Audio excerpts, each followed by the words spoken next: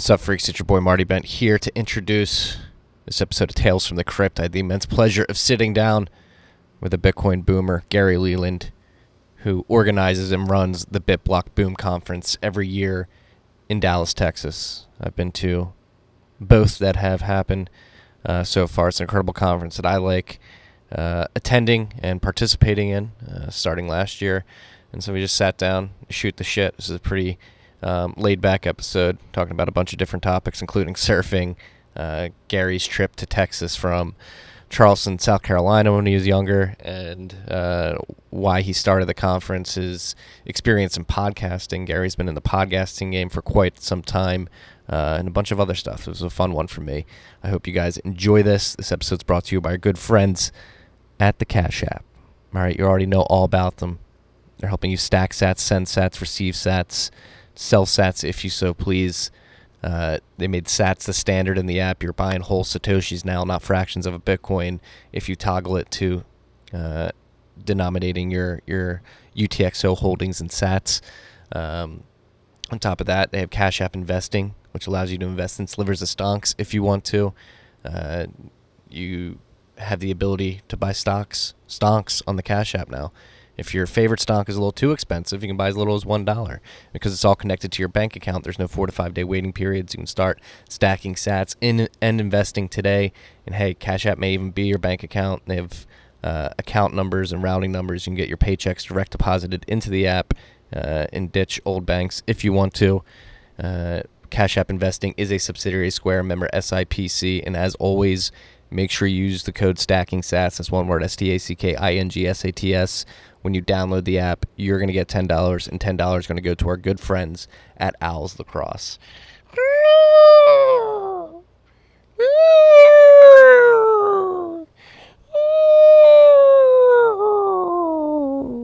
That's Owls Lacrosse. Use the code STACKINGSATS.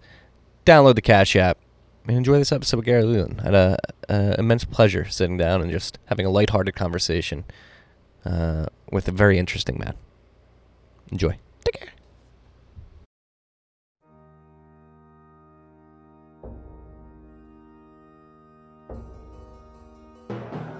You've had a dynamic where money's become freer than free. If you talk about a Fed just gone nuts, all the central banks going nuts. So it's all acting like safe haven. I believe that in a world where central bankers are tripping over themselves to devalue their currency, Bitcoin wins. In the world of fiat currencies, Bitcoin is the victor. I mean, that's part of the bull case for Bitcoin. If you're not paying attention, you probably should be. What is up, freaks? Welcome back to Tales from the Crypt. It's your boy Marty Bent here on a lovely Friday afternoon, sitting down with a fascinating man, a very interesting man, Gary Leland, founder of the Crypto Cousins podcast, the BTC Podcasters Network, and organizer of the BitBlock Boom Conference in Dallas, possibly the only in-person conference that will happen in Bitcoin this year. Gary, welcome to the podcast. How you doing? Howdy. Good to be here. Hadn't seen you in a while. I kind of missed, I told my wife this year I was going to do more traveling to conferences than I've probably ever done in my life. I haven't gone anywhere except to Tone Base's conference, which is a good conference, but I've been to one conference, and this was my year, I told her. Was it Unconfiscatable? Yeah, it was a good conference. It was Vegas. I hadn't been to Vegas in so long that it was interesting to go to Vegas. But yeah, it's amazing how this whole year's turned around from I was going to hit maybe 2 or 3 conferences a month. I was planning on coming up there and doing this in person with you. And right. Now I've been nowhere. Yeah. And now BitBlock Boom, like I said, will probably be the first conference and one of the only conferences of the year. I mean, because we're pretty much on lockdown here. So, yeah, hopefully things start to open up. BitBlock Boom scheduled for the weekend of August 29th at the moment, and hopefully things are on the same trajectory that they are now, where things will be opening up and we'll be able to meet in person. And today is 75% day for restaurants. Up till today, it was 50%. I truly think, and I could be wrong because I'm not a scientist, nor do I work for the government, but I feel like they've just said, the hell with it. Let's just let everybody catch it and get it over with. As long as we can keep the hospitals so we can manage them. and they aren't people in the aisles and people dying like crazy. Let's just let it go. And if it gets out of hand, we'll shut it down. But until then. Yeah, it's how long can you keep people home from work? At some point, you just have to accept the risk, and at least in my mind, I don't think you can take them back now. I think you've opened it up. People can go to hell with you. I'm not going back. Right. Yeah. It'll be interesting to see if that second wave ever materializes that they've been talking about. Hopefully it doesn't. I have my fingers crossed that it doesn't, but we'll see. And it's according to what news you watch. I was watching national news last night. My wife watches. She doesn't really pay attention to news. She just likes watching it for some reason. And she was watching network news, and they were saying, that everything's all going crazy in Texas again. And then the local news came on, and it said, hey, we got less cases. People in the hospital and cases are down. So, so I guess it's according to what you watch, though. But I think the rest of the world wouldn't be watching the Dallas-Fort Worth news about Texas. They'd be watching the national news. Yeah, I try to stay away from it all. Yeah. As much as possible. Though it gets hard when you're on Twitter. People put it in your face sometimes. Yeah, people put a lot of stuff in your face. I kind of unfollow people who put too much stuff in my face that I don't care about. Yeah. What do you care about, Gary?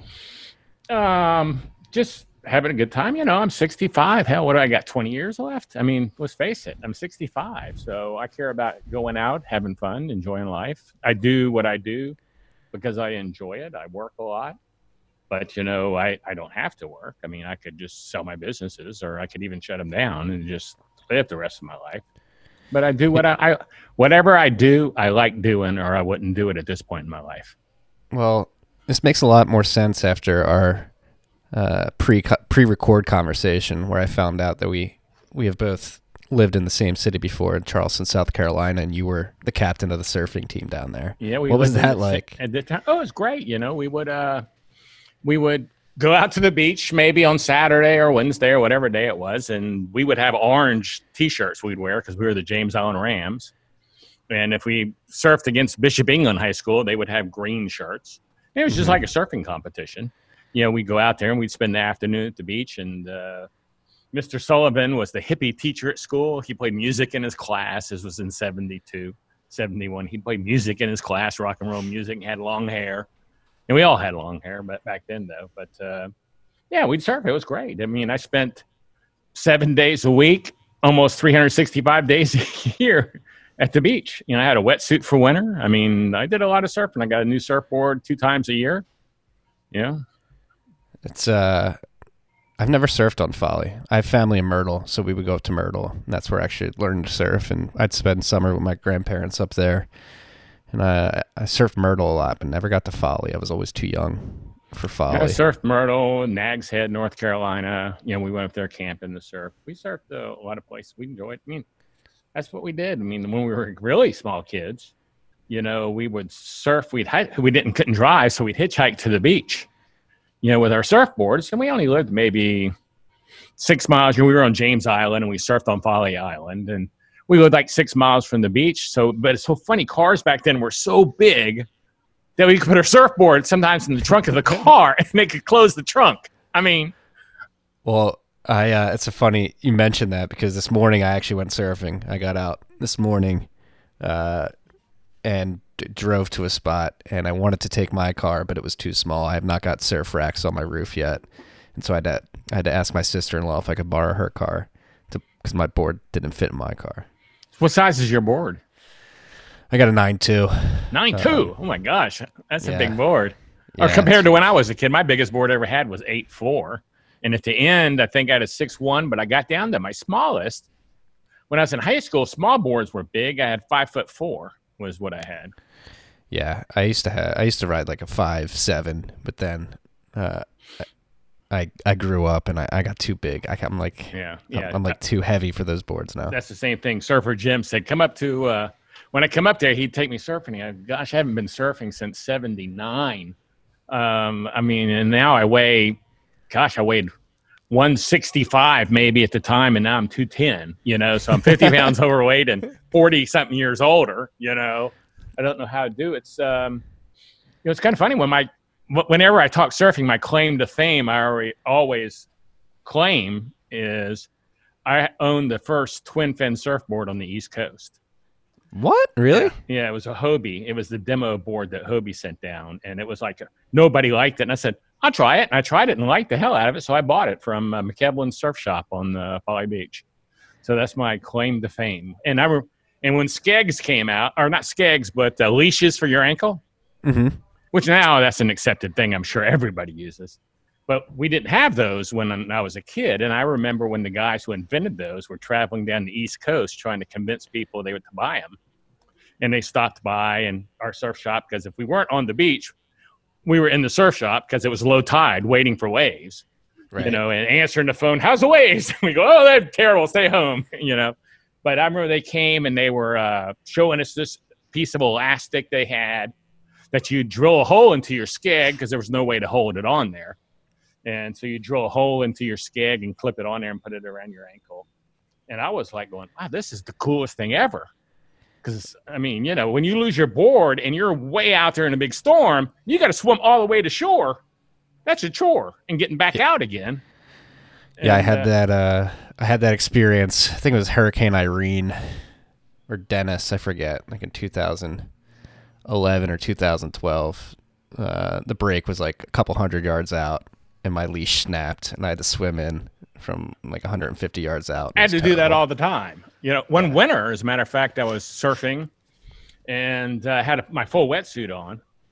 And it was a storm because they were just huge waves. And I fell off my board and it threw me under. And I must have had a really crappy wetsuit, but I was only like 14. I couldn't afford very much. My parents didn't buy anything.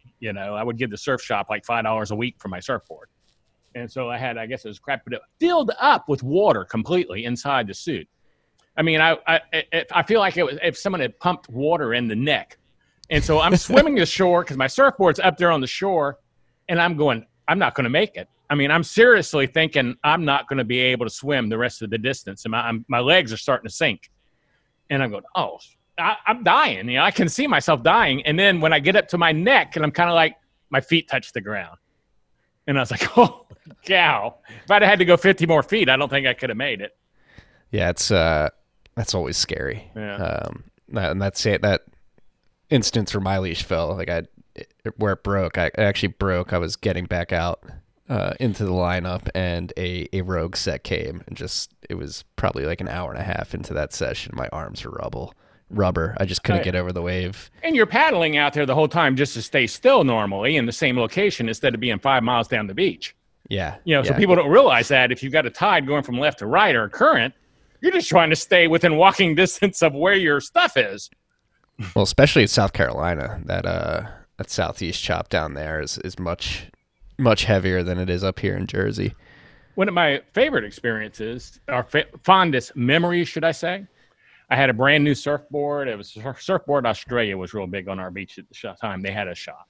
And I just had the surfboard in like 2 weeks. And I traded my old board, and they give me a credit, and I do another one. So I always was paying $5, a week forever on surfboards. But anyway, the storm was really bad, and the current that was going to the south really bad. And I stood up and looked, and oh my gosh, I was like 20 feet from the pier. And I headed to the pier because I was goofy-footed. So I'm headed to the damn pier. And I'm like, holy cow, do I jump off? No, I don't have a leash. If I jump off, my board's probably going to get broken in half hitting the pier. So I shoot the pier, on the wave just because I'm too stupid and can't afford to lose my surfboard because I won't have another one. And I come through, and it's like I'm the hero of the day. Everybody's going, I've never seen anyone shoot the pier. I'm sure other people have done it, but no one, in our crowd had ever seen anyone shoot the pier. And it wasn't because I was being cool. It was because I was stupid and wanted to keep my surfboard. Just didn't feel like swimming in, breaking the board. Yeah, breaking the board. Swimming in, it wouldn't have been that bad from the distance of the pier. It's just I'd have been out of a $160 surfboard that I still would have had to pay $5 a week for a few more months. Yeah, I've never shot a pier, so. Well, I didn't do it on purpose. I promise you that. But the feeling after I came out and the reception I got on the beach was something I'll remember forever. I can't believe you stopped in 79. You never take trips to Galveston to hop on waves? Or? No, I sure don't. We moved to Texas, and I probably called my old roommate in 82, and I said, hey, see if you can sell my surfboard. I'm never coming back. Why? Why would you never go back to Charlotte? Is Texas that good? Mm-hmm. Yeah, it is. Yeah, the help wanted ads section of the newspaper back then was as big as the whole newspaper back in South Carolina. I mean, this was the land of opportunity at the time, and there's no state income tax. You know, as soon as I moved here, I said, I'm going to try to be a resident of Texas forever. What made you move to Texas? I worked for cable TV back then. I worked with a sales agency, I guess you'd say, a subcontract sales agency called Southern Services. And we'd go to, cable TV was brand new in the country. And we'd go to new markets and open up the markets and teach people how to be door-to-door salesmen selling cable TV. And I got on in Charleston, and we went to Miami. We went to Dawson, Georgia.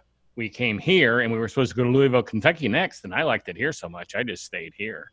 And it was like, man, that was crazy money. We got paid like, I think $20, which it was a lot of money at the time, to get someone to subscribe to cable TV. Excuse me. And if they subscribe, we fill out a form and they give us a check for $20. We basically got all $20. But you know, if you went to, like, we hit the air base in South Carolina, they knew what cable TV was at the air base. They'd lived there. Man, we were signing like 100 people a day. You know, we were kids out of school. I mean, it was just, we could sign as many of them. I'd knock on, they lived in these quadplexes. I'd knock on all 4 doors at one time. And when they opened, I'd give my spill to all 4 of them, you know, and God, we were cleaning up. People were buying cars and pay for them in cash. And we were just cleaning up. Talk about efficiency, knocking on 4 doors at once. I think we had a contest that day to see who could sell the most in a day. And if you had to knock on 4 doors, one at a time, you were really getting slowed down, you know? So but when you went to areas that knew what cable TV, but then we moved to Texas and we did Grand Prairie, Texas, an old city, old population, where we hit first. And they were like, the population was, I only ever had 3 TV channels. I only ever need 3 TV channels. So then they came up with this thing. It was $1 to get it for a month. And we still made our $20. So they thought if they let people buy it for $1, they'd get hooked and they'd stay. So we were paying the $1 for them because we were netting $19. Right? It's $1 and you don't even need to pay me. Can I just give you cable? Sure. What's your name? You know what I mean? You know, because that was the craziest move I've ever seen. Telling salesmen they can sell something for $1 and get paid $20. I mean, well, is this like during the onset of cable? Was cable just becoming? Oh, it's brand new. It's brand new. Yeah. It actually, I think Grand Prairie, Texas, that small town was the first town in Dallas-Fort Worth. I know it was first town in Dallas-Fort Worth to get cable TV. Cable TV was a brand new commodity. This wasn't selling brand new. No one had it. Everywhere we went, they were either old and didn't want it, or they go, oh my God, I've been waiting months for this. And it was just, you know, as many as you could sign up in a day. Oh, it's crazy hearing these stories. $5 a week for a surfboard, and you're getting $20 per sign up for selling this cable. And it seems like that was a considerable amount of money back in the day. And thinking of that today, like how much have prices changed, and has inflation? Well, I don't know gone what crazy does a in your life? surfboard cost today. I bought mine for like $800. Yeah, they were $160 when I was a kid. The entire time, they never went up. From the time I started surfing in maybe 7th grade till I moved out of South Carolina, they were $160, brand new surfboard every year. So yeah, this is early 70s. Yes, 60s, late 60s, early 70s. Yeah. Yeah, but before they took the dollar off the gold standard. Right. Yeah, that's what I'm trying to allude to. Like while we're here talking, we'll work Bitcoin into this at some point, but it is just hearing your stories fascinating to see what it was like back then, like being able to rent a surfboard for $5. Yeah. Actually, you know, it was funny. Cokes were 6 cents when I was a kid.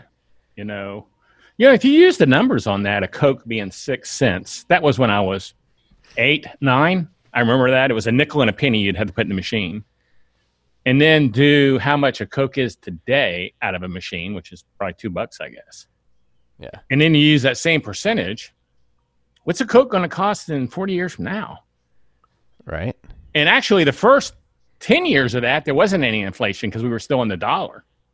So it's 30 years that did it, not the 40.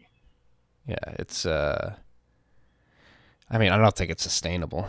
No. Just looking at I was having a conversation with my cousins the other day, just talking about like high school tuition, like thinking about sending our kids to high school in the next 13 to, or for some of my cousins, like 9 to 15 years with their children, or 9 to 13 years.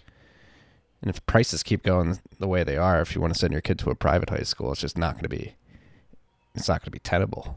We sent our kids to public school, and they did real well at public school. We waited to move because we wanted to move to this nicer neighborhood, but that neighborhood happened to be in a bad school district. Because school districts never change here. The school district's always the same. And that neighborhood that we moved to was in Arlington, but they put a lake in, and the lake was between us and South Fort Worth. And that neighborhood school district was South Fort Worth, which was one of the worst school districts around. So we waited. If you had a sibling once you started school, you could stay in the school. So we waited until we got into the better school.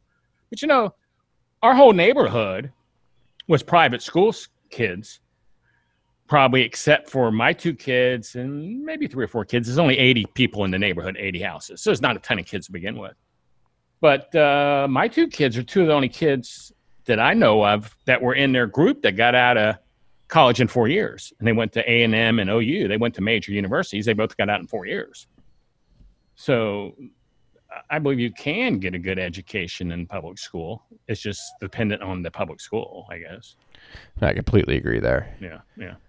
I mean, if you want private school as an option, that's getting, like, the prices are getting insane. And that's where I follow inflation, is university and private school, because mainly my generation, millennials, have been fed the idea that to be successful in life, you need to get a college degree. Yeah, I didn't go to college. My wife has her master's. My daughter has her master's. My other daughter just has a degree. But I didn't go to college. I mean, I didn't even think about going to college. I went right into work trying to start a business.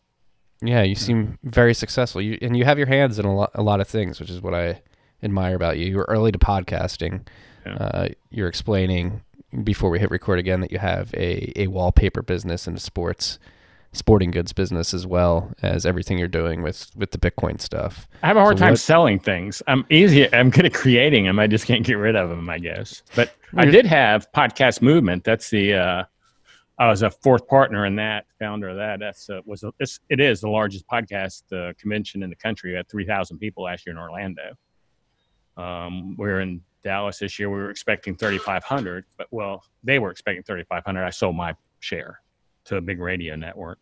So I did sell something for the first time. And guess what? It was when Bitcoin was like 3,500. And I bought a lot of Bitcoin. I'm really excited. Boss. My wife was all over my ass. How long have you been into podcasting? I started in 2004. I'd say I was one of the first 100 podcasters on the planet. A lot of people say I was one of the first 50, but I'm sure there were other. But I was the first person to podcast from Panama and from Italy, and the first person to podcast in a hot tub.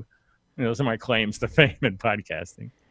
Well, let's dive into this. What was it? What were you podcasting about? How has this whole medium evolved since you've been into it? Well, it's like huge now. I was podcasting. I'm a marketer at heart. I mean, so when I first started podcasting, it was for sports.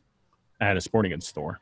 I had several of them. Like I have several things I do now. I had the Fast Pitch TV podcast, and then I had the Gary Leland podcast, or the Podcast Pickle Show, it was called. I had a podcast directory. I had one of the first podcast directories we opened up in maybe January of 2005 called Podcast Pickle. I was in Time Magazine in 2006. They were listed 50 coolest websites. So I got into that early, and that was my main deal, as I was known as the Podcast Pickle. P. Dilly was what people called me, and so my show was the P. Dilly Show. P. Dilly. Yeah. That's incredible. And that was kind of fun. I met a lot of people, and podcasting, no one knew what podcasting was, though. I mean, what was the distribution like back then?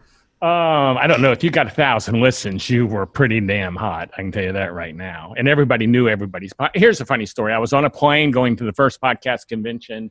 Maybe it was 2006 in California. Ontario, California. And I'm on the plane because there's not many podcasts at the time, okay? And I hear someone talking like 3 rows in front of me, and I go, Scott? Because you're hearing people's voices all the time, so you recognize these voices because you didn't have a lot to choose from in your genre.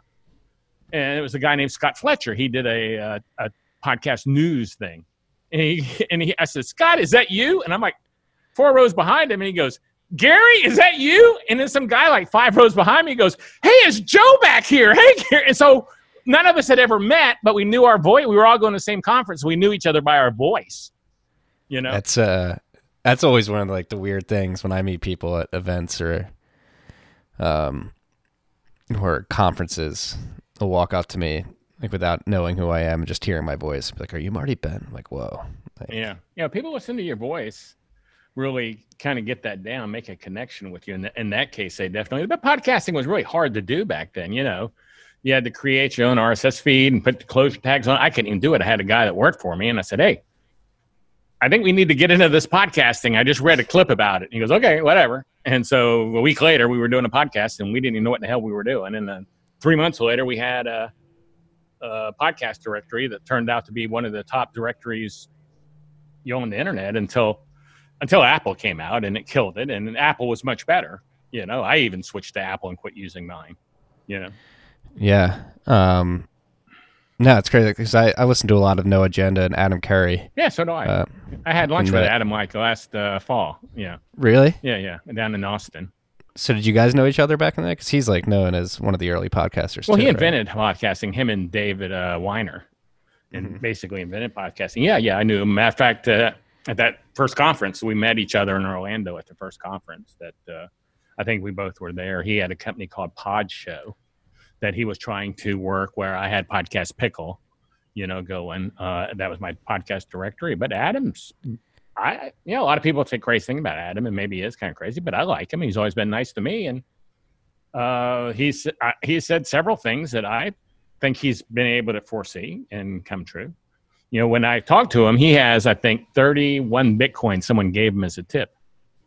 And I think I can say this because I knew it because he says it on No Agenda. Back in the day when it was 50 cents or $1, someone gave him 30-something Bitcoin as a tip. And so we were eating dinner, and I said, have you cashed in? Because Bitcoin was maybe $14,000 at the time or something. I said, have you cashed in that Bitcoin yet? He goes, no way. I'm waiting. That stuff's going to be $1 million. But he did tell me, for instance, when Facebook first came out, that stock, I was listening to a show because I used to listen to it all the time. I don't have time now. So long a show. But he said, don't buy that Facebook. It's going to drop to 17. Basically what he said. And I said, no, I was thinking about getting it. I think I'll wait and see if he's right. And it dropped to 17.88. And I said, well, that's 17 something I'm buying. And, so, he saved me a lot of money on that call. He was right on that call. Yeah, he's been right about a lot of things. He's a good thinker. I love that show. And I think he picked out the Pope before the Pope was announced, that it would be that guy from South America. Really? Yeah. I think he said the Pope's going to be him. It's because that's where they need to go and blah, blah. He had his reasoning. So he picks out a few things. I like Adam. We had dinner. We had a good time. Every time I've seen Adam, I've enjoyed his company. Yeah, no, he's on the list of wants for this podcast. I'd love to have him on to talk about everything because he's into Bitcoin too. He's received Bitcoin from Rodolfo Novak over radio waves. Oh, I didn't. I knew. Well, he's into that. Radio. I invited him the last 2 years just because I thought he'd like to come. I send him. We talk once in a while. We used to talk on Skype. Skype. That's something that seems to be a dying company, huh? I'm a little ashamed that we're using Zoom right now, considering considering what the Chinese Communist Party told them to censor some people. And I think Skype might make a comeback as people turn away from Zoom because of the censorship. But no, I agree. That's kind of crazy. But I liked him, and like I said, I thought he would enjoy coming to Podcast Movement. To BitBlock Boom, because he came to Podcast Movement when we started it. So I thought he would want to come. So, it's only a couple of hours for him. He's in Austin. So maybe he'll come. Yeah. Adam, if you're listening to this, as somebody who's been to BitBlock Boom twice now, it is an incredible conference. And this is a good segue into the subject of BitBlock Boom. The reasons I like it or love it and have had an incredible time. the last 2 years, despite the midsummer Texas heat. The quality of the people that show up, the focus of the content, and the small nature and very like you feel like you have the conference and then you go to dinners and you see everybody from the conference, and it's just a get together to talk to people that you really respect and admire in the space. Yeah, I want to keep. It's going to stay small, which has its pros and its cons. To me, it's a better conference, and like I said, I'm 65, so I'm just doing what I like to do, and I like the atmosphere of having a small conference. I just sold a big conference. Like I said, that was 3,000 people at the Podcast Movement Conference. So I'm kind of out of that, and I want to do a small conference, so it'll stay small. My thing is I kind of want, like last year, I don't know if you remember when it was over, I announced, hey, you got 2 weeks for the super discounted price. And till July to cancel of next year if you can't make it. So it's kind of a no-lose deal. I'd like to have it eventually be that when I announce that, I sell out. And people go, I'm getting my ticket because, I might not be able to get it. It's going, because we had a lot of people buy last year when I announced that. So I'm hoping it gets better and better and people do that. But also, as far as the conference goes, Saturday's really just the conference, the date you gave. But, we ended up on Sunday with a brunch, and Friday, we have a dinner that Pierre and Michael Bitstein put on, Pierre Richard from the Nakamoto Institute, Satoshi Nakamoto Institute, and we have the Citadel event. I think Matt Odell is going to do an event. I haven't heard from him. And then Thursday, we have a dinner, and we have Bitcoin and barbells, and I think we're going to get Brian Lockhart's going to do Bitcoin and bullets again. And then we have building your own server on Friday. We have a lot of stuff going on. I eventually would like this to become like people start flying in Monday because there's so many satellite events that I'm not connected with. They're just, coming in because all these people are going to be here and they want to be involved. But it's like maybe things start on Monday and Tuesday and Wednesday and Thursday and build up to Saturday. It's like a Bitcoin week kind of thing is what I'd like to have eventually happen. Yeah, it's crazy how sort of organic these side events have happened, like Jeff Vandrew with the Bitcoin and barbells, like you mentioned, Pierre and Michael with the barbecue the night before the Nakamoto Institute dinner. The year before that, it was a steak dinner. Right. And I believe Safe had a carnivore dinner after Saturday this year. Actually wound up getting into a very long, me and a group of people, Rockstar Dev, Rodolfo, I forget who else was involved in that conversation with an oil baron. I heard about that. trying to pitch Bitcoin to him. I heard about that. He was not convinced by the end of the night, but he's the people you bought. That's what I love about Texas and Dallas particularly, because there's a lot of unique personalities down there, people who just speak their mind, and Texas is truly free. And you were talking about the heat. That could be a good thing, for us, with this year especially, so it could be another plus for us. But it is hot. And last year, Michael Goldstein and Pierre Richard have been very supportive of the event since day one. During their barbecue event last year, I think they originally had it indoors, but they sold out like in no time at all. So they wanted to get a bigger space. So they moved it at the Ferris wheel, which is outside. And I think that's fine for people like me and Pierre and Michael and people from Texas and areas. But gosh, I feel sorry for people like from Europe that came and Australia or from Canada. They're not like, you could see, I think if you went over by the fans, I think you could almost maybe 90% of the people standing from fans were above the Mason-Dixon. No, if you just dress appropriately. I wore shorts and a T-shirt. I felt fine. Yeah. Well, I felt fine. I mean, I'm used to it, though. It's Texas at night. I mean, it's nothing compared to the day. I'll tell you what. I'd take the Texas heat to the South Carolina humidity any day of the week. Yes, that is. I always agree with that. When I first moved here, it was I think it was a record year. They had over 100 degrees for 45 days or something. They even had shirts. I survived the Texas record heat wave. And I was walking around going, this isn't that bad. It's just hot. Right. I mean, and you know how it is in South Carolina. You take a shower, you get dressed, you're going to go to work. You open the door, and before you get to your car, you're soaking wet. Yeah, you're drenched in Yeah, sweat. you're soaked. So and my wife would just die. She goes, I don't know how you live here. I can't even like get out of the shower and go in the bedroom and get dressed, because I'm soaked. I mean, and it's not from the shower anymore. Yeah, and then it gets so humid there. You have the palmetto bugs hiding in your bathroom. You wake up to take a shower, and they're there waiting for you. It's Yeah, there's a lot of those things. That's for damn sure. Yeah. yeah. Yeah. But so- Big Black Boom's going to be fun this year. I'm really excited. So- but go ahead. I was gonna say, why did you start BitBlock Boom? What drove you to start this conference particularly? Well, about I'm into Bitcoin? doing stuff. I mean, and at the time, I was doing the Crypto Cousins with Tony Sakala was my partner when we first started the show, and we wanted to do a conference, and we weren't really. I didn't even know what we were doing. I'd only been in Bitcoin like 2 months. Crypto like 2 months, and we started doing it. But it just worked, and I just wanted to do a conference. It was just going to be a glorified meetup, to be honest with you. But all of a sudden, we started. But we asked speakers. We asked Safe to come, and we were asking Pierre to come. We were asking decent people to come, and so other people outside started buying tickets. I mean, and then Saturday we did the conference, which you were at, and it turned out to be an okay conference. But Sunday. We were at the brunch. Were you at the brunch on Sunday that first time? I can't remember. The first year I did not make the brunch. I had to jet home, but this year I made the brunch. Yeah, and it was we were there, delicious. and we were talking. I was talking to to Safe at Moose, and Safe said to me, he goes, "I think I can truly say this is the first Bitcoin maximalist conference I've been to in North America." And we really didn't plan it to be a Bitcoin maximalist. I guess our interest was just Bitcoin, so. Everybody we asked to come speak or did anything with Bitcoin. And I kind of like, wow, I didn't even think about that. So I kind of like said, well, that's going to be our shtick, our thing is that's all I like anyway, really. So and then I just took it over myself.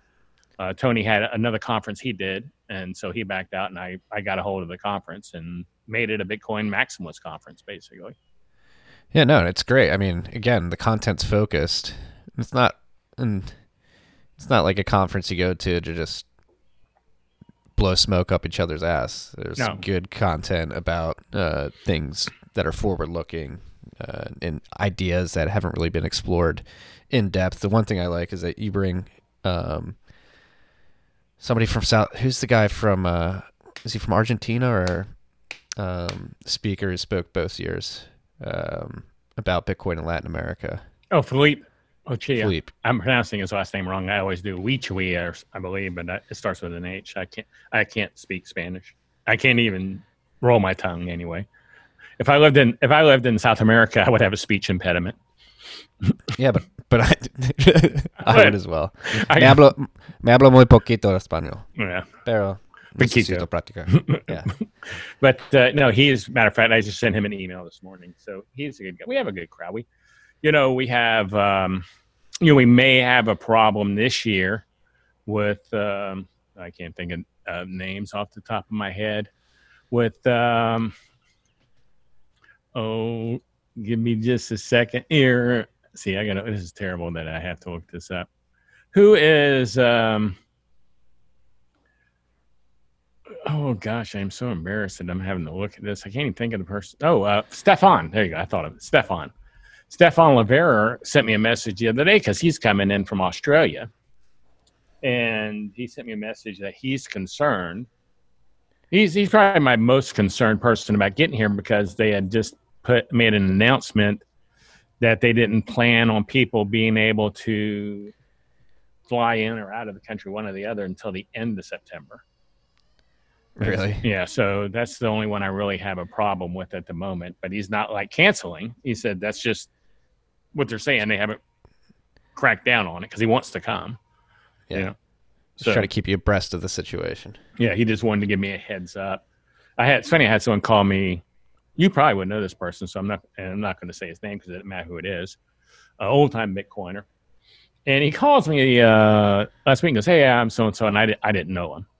I don't know a lot of people who've been in this longer than me, but I meet him and get to know him. And that's one of the reasons I like BitBlock Boom. And he goes, I was just wondering, do you have any speaking slots left? I'm going, dude, the conference is like 2 months. You think I'm just now lining up speakers? I mean, you don't think I have that He goes, oh yeah, I guess that was kind of a stupid question. And so the lineup's set. Yeah. The lineup's set. I mean, it's like I said, I may have to change out one or two. There may be someone else because I have people coming from Canada. I mean, I don't know. I would assume by into August, Canada would be open up, or I think with who's coming from Canada, they might just drive over the border and catch a flight. Right. Yeah, especially Francis. Yeah, that's so let's talk about like what are the subjects we're going to be covering this summer. I know Matt and I were doing the live show, and we've got the award show with that dirtbag Al after. Yeah. Well, let's talk about the evening first, I guess, because that's the only thing set in stone as far as what we're doing. Last year, I think BitBlock Boom got over with you guys ending it at 6 o'clock. Y'all started at 5. Yes. So this year we'll end. The last speaker will get through at 5. And then we'll take a break from 5 to, let's say, 6:30. People can go change clothes, take a shower, sit around, eat, whatever the heck they want to do. And at 6:30, we'll come in, and by the time they get there, the bars will be rolled in. 2 bars will be rolled in, one on each side of the conference room, and we'll have some hors d'oeuvres and stuff. And we'll have from 6:30 to 7, it'll just be networking, drinking, talking. And we're really fortunate that this year our platinum sponsor is Unchained Capital. So they've given us paid basically for the party. So some drinks will be, and hors d'oeuvres will be sponsored, and some drinks up to a certain amount will be sponsored. And then, but the bars will stay there, and then you guys will have the stage to do whatever you're going to do from 7 to 8. And we'll stream this. We're going to stream everything for free this year, so people can watch. And then at 8, we'll take another half an hour break for some networking or whatever, or people to get some drinks. And I figured you guys drink on the show a lot, so we might as well do some drinking during your live show, right? Get the whole place drinking. Might as well. I think you'll sound a lot better. And then, it definitely leads to a more lively conversation. I can say that. And then at 8:30, Dirtbag Al will start the Owls and Lacrosse Awards. And that'll be also streamed, and we're working with him to make up. Since I own a sporting goods store, I'm used to making plaques and trophies and stuff like that. So we're going to make those up for him here, so he doesn't have to ship them over here, and they'll just be at the event for him. And then when that's over, then we'll hang out and have some more drinks. Sounds like a lovely day. It does sound like a lovely day, a lovely way to end it. And we'll start at 9 o'clock, I guess, or something for people to roll in. I don't have the day figured out yet. I'm happy to hear that you're live streaming everything, because last year people took Brian Bishop's he basically, what's he do? I forget the word. He wrote down Bitstein's speech and posted that to the internet, and people without actually having seen his speech on memeing Bitcoin went pretty crazy. It started a lot of controversy. So yes, I remember Sunday at the brunch, Bitstein is like, hey, we need to get that out there. And I said, okay, we'll have it out there. And I think we got it out Tuesday because I had to edit it and do it. It wasn't done on the fly. It wasn't done to go out live. So this year, and then I kind of feel like Michael has gained the honor of he should kick us off Saturday, and get us started on the right track, after last year. I mean, well, it depends what time it starts, because people slowly roll in if it starts at like 9 a.m., 10 a.m. Well, that's true too. So they want to put someone else for the first one and give him an hour or two to give everybody an hour or two to roll in there. Yeah, his topic and the content of his presentation was actually very valuable. And this year we have 2 tracks, which we only had one last year. We have the first. We're all being, that room's a pretty good sized room with a stage, so that'll be the general track or general session room. And I think we'll all start in there for the first 2 or 3, and then break out, and the tech track will be going on right next door. So if you're more interested in the tech speakers, like Michael Schmidt or Pierre is going to be on the tech track, you can just go next door for that. And then the last 2 will be back in the main room, so everybody will be together again. So we're trying to get a little big. And then Thursday night we have a dinner, which all the speakers are invited to. So you're invited. But, I was talking to Pierre last year and his wife, and they were like, yeah, we got here Thursday night for Saturday events, and we just went out to eat by ourselves. we'd like to have some place to go, and talk to some Bitcoiners. So I've done a dinner and that's sold out already. But like I said, all the speakers get to come, and then so it's a smaller dinner. It's only like 75 people. So. Yeah, that'll be fun. Yeah. I'm very excited for this. Again, I've been twice now, and it has never disappointed. That's the thing. Like after the conference is done, people are hanging out in the hotel lobby till late at night, at the hotel bar if they keep it open. Well, I think because it's small, like it is, and that it's Bitcoin only. It's not like crypto, which I'm not saying that to knock anyone's whatever they want to like. That's up to them. I don't care. But because they all are one subject based, there's a lot of people to talk about the same conversation. It doesn't divide up into little groups or cliques because they're all in the same clique. No, I agree. And people aren't in a hurry to get out. It's not like they're, also when you go to a bigger event that has, let's say, 1,000 people, like Bitcoin 2020, which might have 2,000. I'm not knocking that event either because I like that event.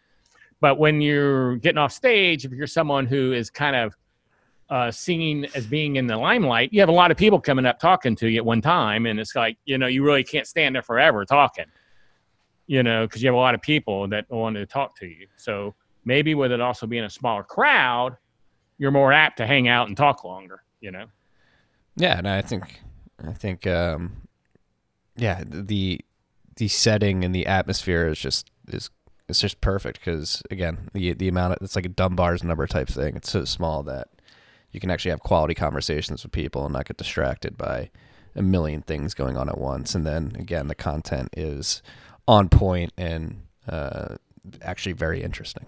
I get a lot of people who I talk to that'll say things like, "Oh my gosh, I was just standing there minding my business and I looked over there and there was Marty and Saifedean and Pierre and I went over and talked to him and we talked for like half an hour and I was in the conversation." Like that's like they weren't expecting to be able to talk to these people who, in a sense, you're celebrities, people who do podcasts and do videos. I mean, it's not that we think of ourselves as celebrities, and I'm not saying we really are celebrities, but you have that tendency for people who listen to you to have that effect of being someone they know and they feel comfortable with and they know who you are and they want to talk to you because they listen to you every week or they watch you every week and they want to meet you, and it's an opportunity when they can, and you're not in a rush to get out of there. So I think that's been a positive.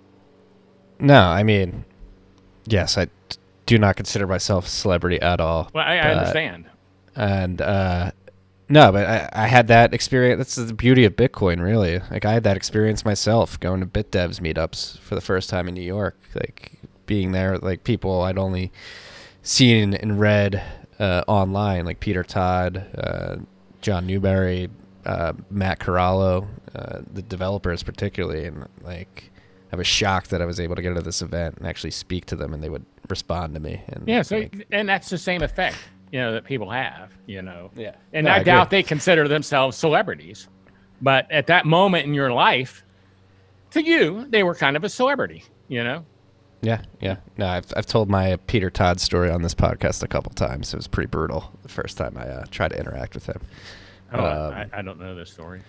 So we were in Union Square, New York, and across Union Square, there's a huge clock that has something like 20 digits. It counts down to like the trillisecond or something like that. And it was 7:30 in Army time, so it was like 19:30 on the clock, and the national debt was around 19.5 trillion at the time too. And I just moved to New York, and assumed that time clock was a national debt clock. And so like to try to break the ice with Peter Todd, I looked at him. I was like, "Hey, how prescient is this? We're here at a Bitcoin meetup and there's a national debt clock across the way." And he was like, "That is a time clock." And I was like, That's funny. When I first got into Bitcoin, I'd been into Bitcoin less than a month, and they had a conference in Austin, the Texas State Bitcoin Conference, which was the Texas State Bitcoin Conference in name only. I guess they had that domain name, so it was going to be the Texas Bitcoin Conference, whether there was any Bitcoin speakers there or not. and I met Drew. I'm not sure if pronouncing his last name. Is it Bonsall with Unchained Capital? Drew Bonsall. Yes. Yeah. And he was like, and I went down there, talked to him into letting me in as the press, and took my video camera, and I knew nothing.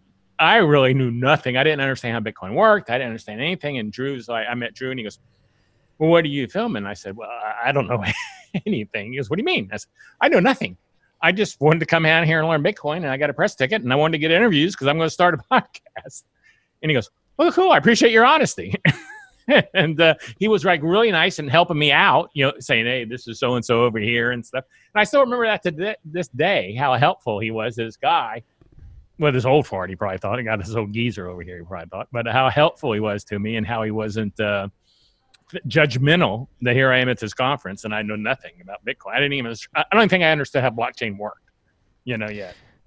Yeah, Drew is a legend. I love Drew. He's been on this show many times, and he's one of the great minds in this space. His stuff on HODL waves and what they're doing in Unchained is incredible. Well, he's speaking on the tech track, along with Parker, is also speaking, but he's speaking on the general track. So Parker and Lewis. So we got a good lineup this year. But the thing is, I do this lineup, way ahead of time. I'm not like I work on this conference all year. I mean, it's not like I just blow it together the last few weeks before it starts. And that's how I think, there were glitches last year, but I don't think anyone noticed them, but I did. It's not like we just throw this together at the last minute. We've been working on this since the last one ended, Yeah. No, and I mean, I didn't notice any glitches last year. Matt and I love being a part of it. I'm honored that you would think to include us on the track, and the live episodes that we do are always some of the best and some of the most fun. And I don't even know how I came up with this year having everybody at the drinking while yours was going on. It seems like a natural thought now, now that it's out there. And then when Alice Lacrosse contacted me, I was like, he was going to do it at some bar or somewhere. I was like, dude, I've got that room. Well, I thought I had the room till 11 o'clock, and I had it till I went yesterday to meet with him. I had it till 6. I was going, that kind of screws up all my plans, but man, we got to work on this. So I had to do some more negotiations to get to keep it till that time. I don't know why I was thinking in my mind I had it so much later. Everything's cool now. So we got it all set up. I think when they heard that there was more liquor being bought involved, they were happy to get the room. Yeah, that'll always hook in the event staff. Because I'm sure I sent them a message today and said, how much are the drinks there by chance? If you order them, because they're going to be different ordering them off the cart being rolled in than they are in the bar. Because they charge like 20% gratuity on everything or tax or whatever, right off the bat. And then everybody's leaving tips. Technically, no one should leave them a tip. I'm already giving 20% of the whole bill as gratuity. So, but whatever. It doesn't bother me. I mean, no. And no. So I'm looking forward to the event. Where can we find out more about it? Like, are tickets sold out yet? No, they are for anything to do with the dinner. If they go to bitblockboom.com, they can find out there. There's several pages on there. But if they use the code, what is it? RHR, Rabbit Hole Recap, they get 30% off. Yeah, RHR, I believe. Yeah, RHR. They get 30% off the price of a ticket. But we're going to, like I said, we'll be sold out by the time it happens. So they shouldn't be, messing around, because it will sell out. And I'm pretty strict on it. Last year, I was pretty strict. When I get a limit, I get a limit. I'm not like a whore going, I can get 10 more people in there. What's the limit this year? 300. Nice. I think that may stay the limit. That may be the permanent limit. Yeah, I like that. Yeah, I think if I get much bigger than that, it just is not going to be as much fun for me. It's going to be a lot more work. And 2 tracks. Like I said, I thought we'd try a second track this year, because last year, we would have someone talking and everybody be enjoying it. And then, for instance, Mike Schmidt got up there and talked. And half the audience is like, what in the hell is he talking about? Because Mike is so funny. He goes, see this mathematical formula? And he's showing a formula on the screens. He's going, you know what that means? I don't know what it means either. He was talking about, wasn't he talking about Taproot or Yeah, Schnorr? I think it was Schnorr, maybe. Yeah, but he was like showing mathematical formulas, and half the audience. So I thought we needed to like I thought that was an important part. So I thought we need to move it up. What I'd like to do next year, and if anyone who can help me with this is listening, I would like to next year try to have, from what I understand, Bitcoin Core, they have meetings throughout the year. It's at different places. Is incorporate that in one of the days before the event, or as part of it, that the Bitcoin Core people are coming to have their in-person meetings that they have. Yeah, some core members do an in-person meeting, I think once a year, but the BitDevs meetups, which are not necessarily even run by core developers, but just enthusiasts, the Socratic seminars, that would be a good idea to have a Socratic seminar. Yeah, see. Maybe like the Thursday before dinner or something like that. Yeah, I agree completely. I want to get more things. So I wasn't even familiar with that. And maybe that's what I was thinking of even, and I said the wrong thing. Yeah, no, I think the Socratic seminars are pretty popular. There's one in Austin. I think there might be one in Dallas too. Unchained hosts the one in Dallas, or Austin, excuse me. Yeah, I'm happy to have Unchained involved with it this year. I'm real happy because that's the reason we can do the night event, is because of them being involved. So that's basically being all thrown and probably into the event. Yeah, no, they got a great team. They'll put out some great content. I have Parker's latest Gradually Then Suddenly blog post tabbed up here to read after we're done recording on the beach. He's a smart guy. He really is. He's a nice guy too. Very, very nice guy.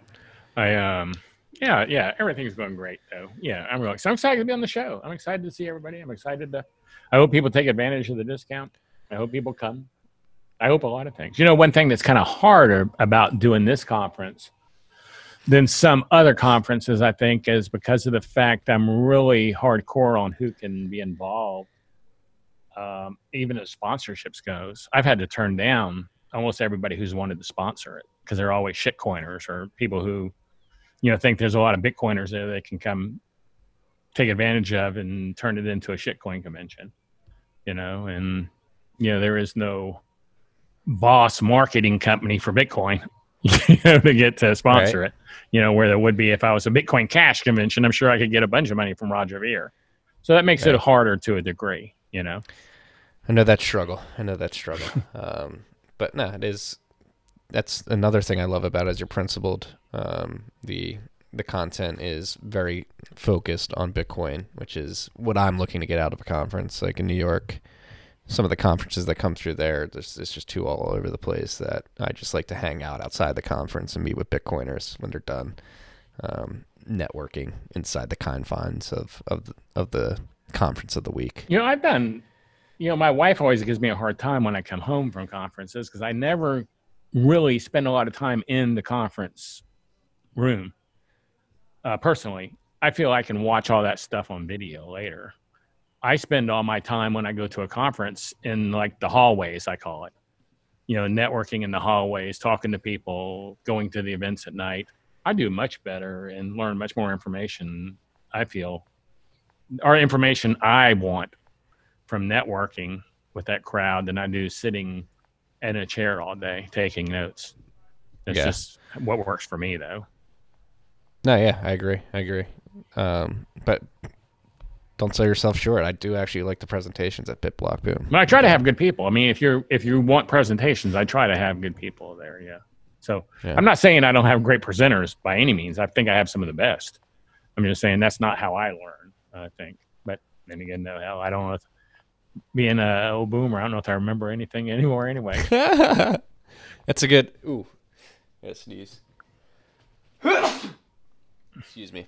I try to use that boomer card as an excuse whenever I can. What's it like being a boomer Bitcoiner?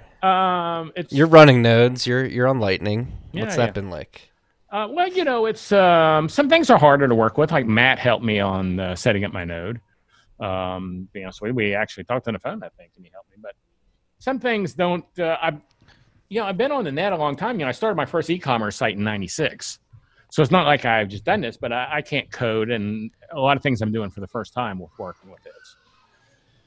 So as far as setting up nodes and stuff, it was kind of, but I set up a Start9. Are you familiar with those? No, what's that? It's a Raspberry Pi mini server that you can spin up, and it has a full copy of the blockchain on it, has a wallet on it, it runs Tor. and it has an app that comes to your iPhone or Android phone that you can run everything with the app. I met them at Tone's conference in Vegas. And he's speaking. Matt is with them, or speaking Matt Hill on the tech track. But it's like the easiest thing I've ever set up out of the Casa, out of the Huddle. I mean, out of everything. I just actually plugged it in, downloaded the app on my phone, put in the serial number for the Start 9 server, and in like a minute, I was in business. And then I've downloaded. They have a Tor communication app on there called C-Cups, I think it's called, Cups. I can look at the server. I've got a full copy of Bitcoin, a pruned copy. And it was the easiest buy. I'm interviewing him Monday for Crypto Cousin Show because I want to find out. It looks like it is a really good tool. So hell yeah. Yeah, if you haven't seen Start 9, you ought to look at that. When I saw it, I just bought one just to screw around with it. Yeah, I gotta look into it. I haven't heard of that yet. Yeah, I like it a lot. I'm excited I'll definitely go to that presentation at BitBlock Boom. Yeah, I've met a lot of people, through BitBlock Boom, though, and that's what's been good for me as a boomer. I just like meeting people and associating with people and getting to know new stuff. But, we're starting a TV show. You probably don't know that. There's a TV network called BizTalk TV Network, and they have, I think, 80 channels that are affiliates across the country. They're in Charleston, South Carolina, Dallas, Houston, all the major cities. And I think next Thursday we record the first episode of the Bitcoin Boomer Show. Hell yeah, who's on it with you? It's just me, and I'll bring people on, kind of like I do the crypto, kind of like you do. But they have like a cameraman there that does all the work. I just show up in the studio and say, "Here's who we're bringing on," and he does all the rest. Well, let me know if you ever need a guest to come on. Oh yeah, I'm definitely planning on bringing you on. That's for damn sure. Hell yeah. Yeah, I definitely plan on bringing you on. I think we do 13 episodes the first season. So, yeah, you'll be getting a call from me real soon. I love that. Yeah. That's a good way to get to people, too, TV. Well, I figure most boomers watch TV. I don't consider myself the normal boomer. I am a boomer, but I don't consider myself the normal boomer. The normal boomers are the people I hang out with, who I get really bored real quick because they just want to talk about hanging out at their house or playing golf, which golf's fine, but I don't have time for that, The normie boomers. Yeah. The normers. So I'm kind of hoping that maybe the station believes that, or the network or whatever you want to call it, believes that their target market is boomers that have money, and older people that have money, and they felt like this would be a great show for their boomer population that they could sell, so. Hell yeah. Well, I'm very excited to see what that's like. I can't wait to see. Yeah, it'd be nice just to walk in the studio and just do my shtick and get out of there and leave. Yeah. That'll, let me know when that drops. I want to look into that. Yeah, I will. I'll let you know the local channel because it's on air. It's not a cable channel. It's an on-air channel. Okay. So I don't know how that works, but I know a lot of people have dropped cable and have antennas now. So I don't know if that's good or bad, but I know they're in 80-something markets. They have 80-something affiliates run the show. Hey, any way you can chill Bitcoin. Yeah, that's the way. It can't hurt. It's 5 minutes from here, and I drive over there for an hour, and I can talk, so. Yeah, it's not bad at all. Yeah. Gary, it's been a pleasure. I'm very excited for BitBlock Boom. I can't wait to get back to Dallas. I think it'll probably be the first traveling I do out since, gosh, I don't even remember when. We're trying to find a sponsor for masks. I think those would make a great collector's piece for BitBlock Boom. BitBlock Boom mask sponsored by. Yeah, if anyone wants to sponsor those, call me. Go to bitblockboom.com, at Gary Leland on Twitter. Yeah, that's right. Is there anything else you want to get out to the freaks there before we wrap up here? Let me look real quick. I think that,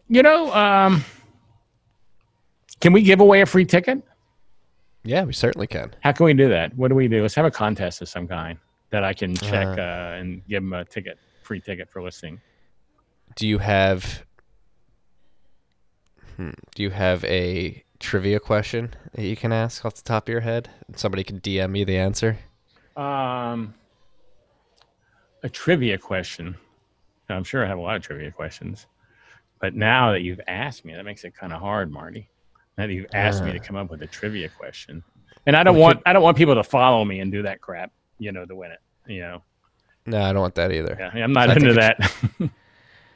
Okay, why don't you think of a trivia question, and I'll post it. I'll post it at the end of the episode before I post it to the post it next week. That sounds good.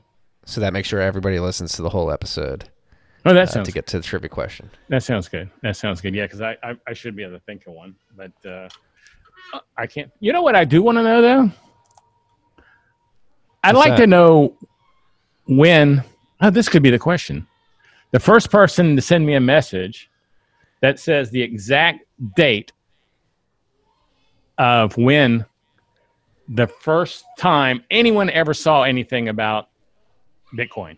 The first time Satoshi posted anything would be the first time. That'd be the white paper, right? Yeah. Well, what day was it posted? Isn't that a trivia question? Yeah, it's a good one. Yeah. So what day was that posted? What day was that? What would that be the first time? Or was there like maybe a post earlier that said, hey, I'm working on this thing called Bitcoin? Well, is it public posting or private emails? No, public posting. First time people saw something about Bitcoin. All right. You've got the trivia question, freaks. Anybody looking for a free ticket to BitBlock Boom? And you just tag at Gary Leland and tag at BitBlock Boom. Don't even tag me. Tag at BitBlock Boom. Yeah. Respond to the tweet that this podcast was announced on. Yeah, that sounds good. That sounds good. And then I will first person to get it. Is that what I should do, or should I do like a drawing out of the winners, out of the people who get it right, or what should I do? How do we want to do that?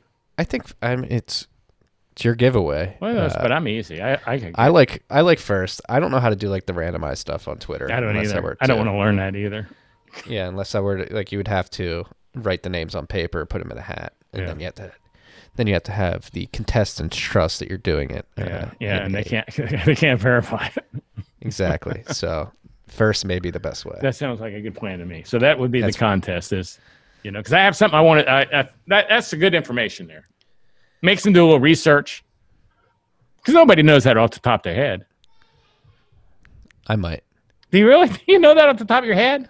Yeah, I'm not going to say it now because I will answer the question and defeat the purpose. Well, I have no idea when it is. Yeah. Should we make it harder? Let's make it harder for the freaks. Okay. The exact date and time, UTC time. Oh, there you go. Down to the second. That sounds good. And now I got to find this so I can check it and see who won. I'll send it to you. Okay. Yeah. Because I have no idea. I've never needed that piece of information. It's I know exactly where I was when this stuff happened. Okay. So that's the clue. You get one free general admission ticket to BitBlock Boom. Yeah. Well, get on it, freaks. Gary, thank you for coming on. It's been a pleasure learning about your history, learning that you're from Charleston, you're a surfer, free spirit. Really admire your approach to life. Like you were saying before we hit record too, that things just work out. You have that mentality if you're a good person. Yeah, I don't worry about anything. Everything works out. It always does. 65 and everything's worked out. I don't think it's all going to go to hell my last 15 years of life. Yeah, that's how I look at it. I'm on a downstroke now. You got more than 15 in you, Gary. Maybe I got 20. There's a certain point you just start drooling and stuff probably, and you have a drool cup you carry with you, and no one wants to talk to you because you're filling your drool cup up. Well, here's to pushing off the drool cup as long as possible. Thanks. All right, Gary. Enjoy the rest of your Friday. Thanks. Enjoyed it. That's all we got this week, freaks. Peace and love.